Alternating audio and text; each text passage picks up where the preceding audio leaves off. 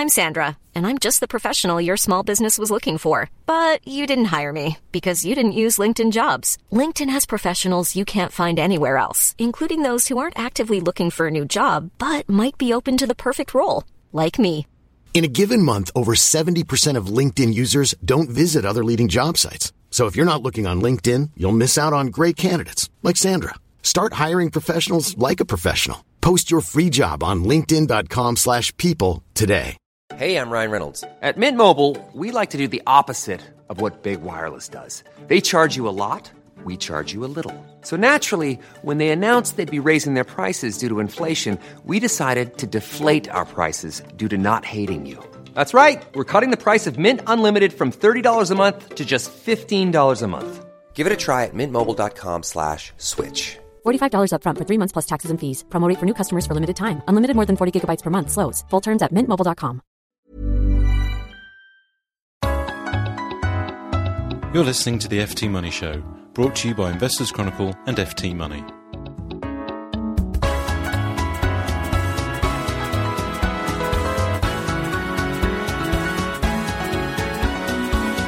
Hello and welcome to the FT Money Show. I'm Matthew Vincent, editor of the Investors Chronicle, and together with my colleagues from FT Money, I'll be bringing you the financial lowdown in downloadable form every week. So let's have a look at what we'll be covering in this week's programme. We'll find out how to get a better deal when you take your mobile phone abroad.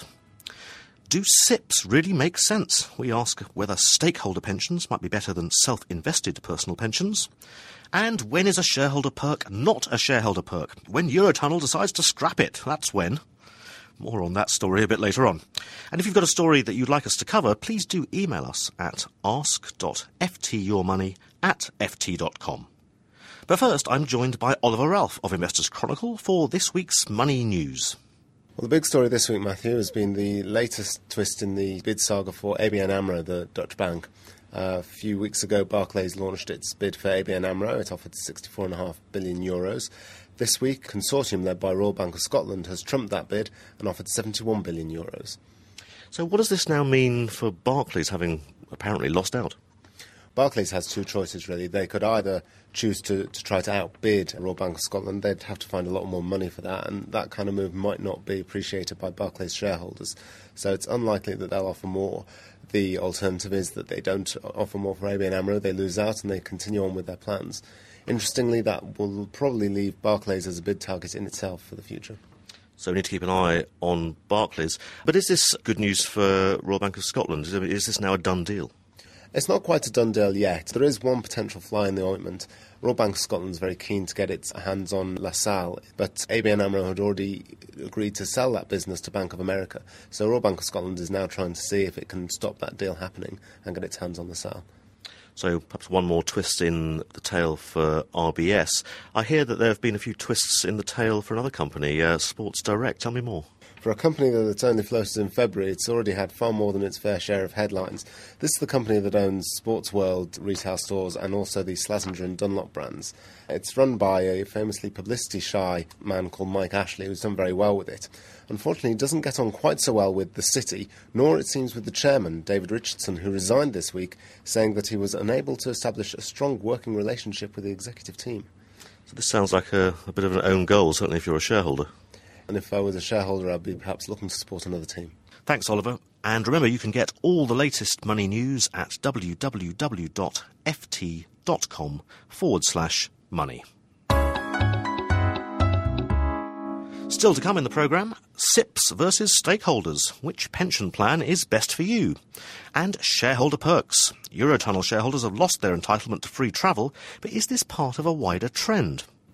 But first, mobile phone tariffs. When you make calls in the UK or text your nominations to the Big Brother house, well, OK, you probably don't do that because you read the FT, but you would at least know how much those calls and texts would cost you. But what about when you go abroad on business or on holiday? Do you realise how much you could be paying? Well, Ellen Kelleher of FT Money wanted to go to the south of France to investigate all of this, but sadly our budget doesn't stretch that far, so instead we asked her to telephone Robert Barnes, who's head of mobile phone research at moneysupermarket.com. So, Rob, how expensive is it to use your mobile phone while travelling now? In short, it's very expensive to use your phone while travelling at the moment. The average cost is around 70 pence per minute, making calls from outside the UK in an EU country. And then receiving calls, the average is 52 pence a minute. However, this peaks across different networks at up to 94 pence and 99p a minute. So the charges really are scandalous at present. So what's the typical rate? It varies by network. If you look at the major network in the UK being Vodafone, who charge 75 pence, that's both inbound and outbound. So even if you receive a call while you're in Spain on holiday, you're going to pay 75p a minute on Vodafone. The cheapest at present is Orange, who charge 30p a minute for receiving a call and 70p a minute for making a call. And what are rates likely to look like when the changes take effect? Massively different, to be honest. The rates are going to come down significantly. The EU have capped them at 33 pence a minute for making a call in Europe and 16 pence a minute for receiving a call. So effectively the average savings around 38p a minute, which is superb. Rob, can you offer some details if you want to just sign up for a basic package? Which ones offer the most value? Vodafone have a product called Vodafone Passport. That effectively gives you your normal pence per minute rate, irrespective of where you are in Europe, but you actually pay a 75p connection fee.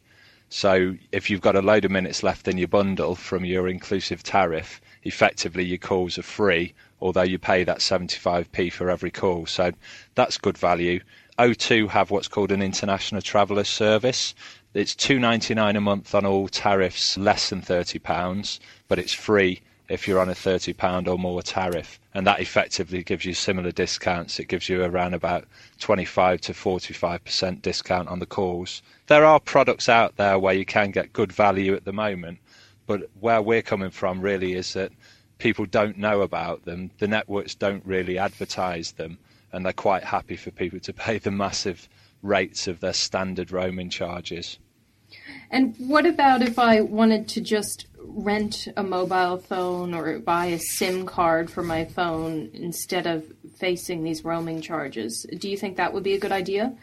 Definitely. Buying a prepaid SIM for roaming is a good idea, but only if you're really going to use the phone quite heavily. The reason I say that is because it's quite expensive to set up, so you'll probably pay around £30 just for the prepaid card. Then you've got to make sure your mobile phone's unlocked. Most of the prepaid numbers come with sort of free local calls, reduced price calls. You probably pay around 25 pence a minute for outbound and inbound calls, which is a lot cheaper. But the only issue is you only get £10 credit. So you're paying £30, you get £10 credit, and then you're going to have to top up. So it may cost you £30, £40 while you're on holiday. So if you're only using the phone for a short period of time like I do, then it's maybe not worth doing that. That was Robert Barnes, Head of Mobile Phone Research at MoneySupermarket.com.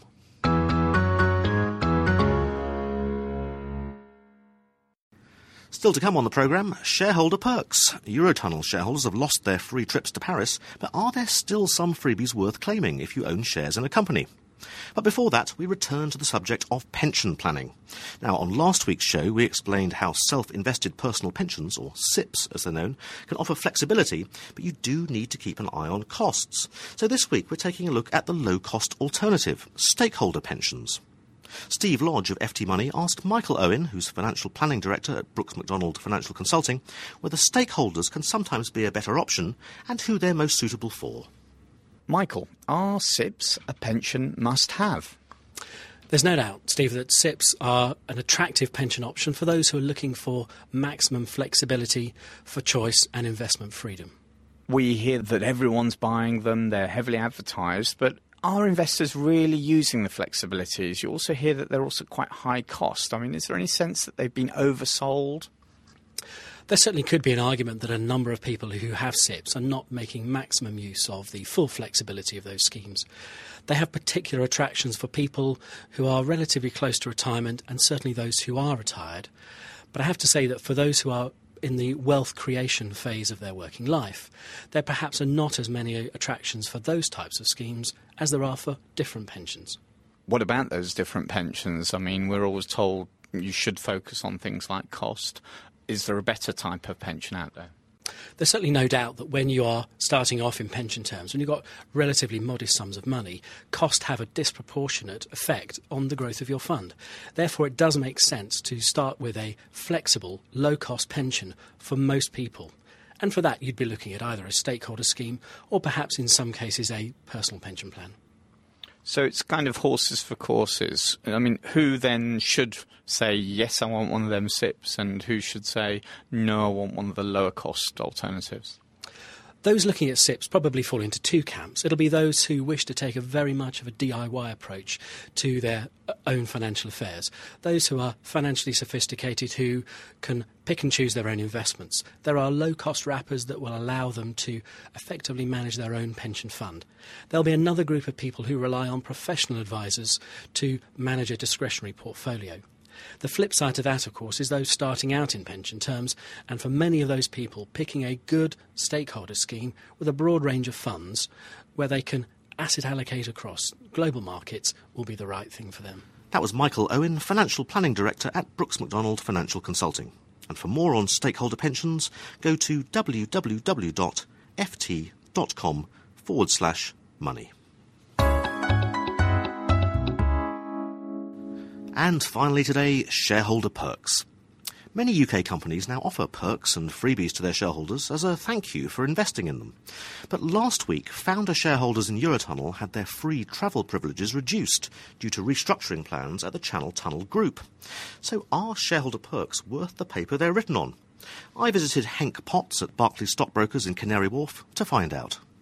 So Henk, what's been happening with Eurotunnel shareholder perks? Well, of course, it's been a very difficult time for Eurotunnel. It looks as if the new deal will allow the majority of shareholders to keep their benefits, i.e. they'll be able to get that 30% discount on 3 return trips. The big problem comes to founding shares. This is where they've been benefiting from free travel. Now, it's the suggestion that the company may not survive in its current form, that their shares are linked to, and they may miss out on those. So as companies face tougher times, do you find that they're cutting back on the perks and benefits they offer to shareholders? I think companies are still interested in offering these perks. Of course, if you offer perks, it encourages people to go out and buy your shares. And the big hope, of course, is that shareholders will become very loyal customers. I think when it comes to looking at perks, though, you really have to say that you've got to buy these shares on the fundamentals. See the perks of the bonus. There's no value in buying £1,000 worth of shares to save £100 if the value of your investment falls by 50%. And that's really got to be the safe message there. So once you've done your fundamentals-based research and you've found shares that you think are good investments, are there any that you particularly like in terms of what they offer as perks? I think there's quite a few household names that offer some great value at the moment. Marks & Spencer, of course, a well-known name. We've got an outperformance recommendation. It's done a great job of reformatting its stores. Of course, it's brought in new designers, which encouraged a whole generation of new shoppers back into its stores. We think it's got superior growth prospects that are backed up by a strong brand. We've got a fair value on the shares of £8.18. They're currently trading around £7, so a great uplift there. And you will receive Cafe Revive vouchers and Spend and Save vouchers. So a nice little bonus on the back of that. Are there some perks, though, that you might think not quite worth the investment? Well, one of the interesting ones is Lookers, which is, of course, a car dealership firm. Now, you need to own more than £1,000 worth of shares in order to benefit from a £100 discount on a new car, which sounds okay on the face of it. Then you start to look at their range. These are the guys that are selling Ferraris, Bentleys, Aston Martins. Now, £100 off cars of that sort of value isn't exactly the biggest incentive. But Henk, you're a man of money. You have many shares in your portfolio. Have you ever taken advantage of shareholder benefits? And one that I wish I'd taken advantage of was actually last Christmas. I was looking through the list today, and you see that if you'd bought shares in Mulberry, you could have benefited from a 20% discount. Now, I spent some £650 at Christmas buying a handbag, buying an overpriced wallet from the likes of Mulberry for my girlfriend. I just realised if I'd known that, I could have saved myself a lovely 20%. But Henk, it's the thought that counts, isn't it? Absolutely. That was Henk Potts of Barclays Stockbrokers. And for a free guide to shareholder perks, visit www.stockbrokers.barclays.co.uk/certificates. And that's all for this week's FT Money Show. Remember that you can email your views and your questions to ask.ftyourmoney@ft.com, and we'll be back next week with another financial lowdown in downloadable form. But until then, it's goodbye from me, from the FT Money Show team, and from our podcast producers, Blue Barracuda.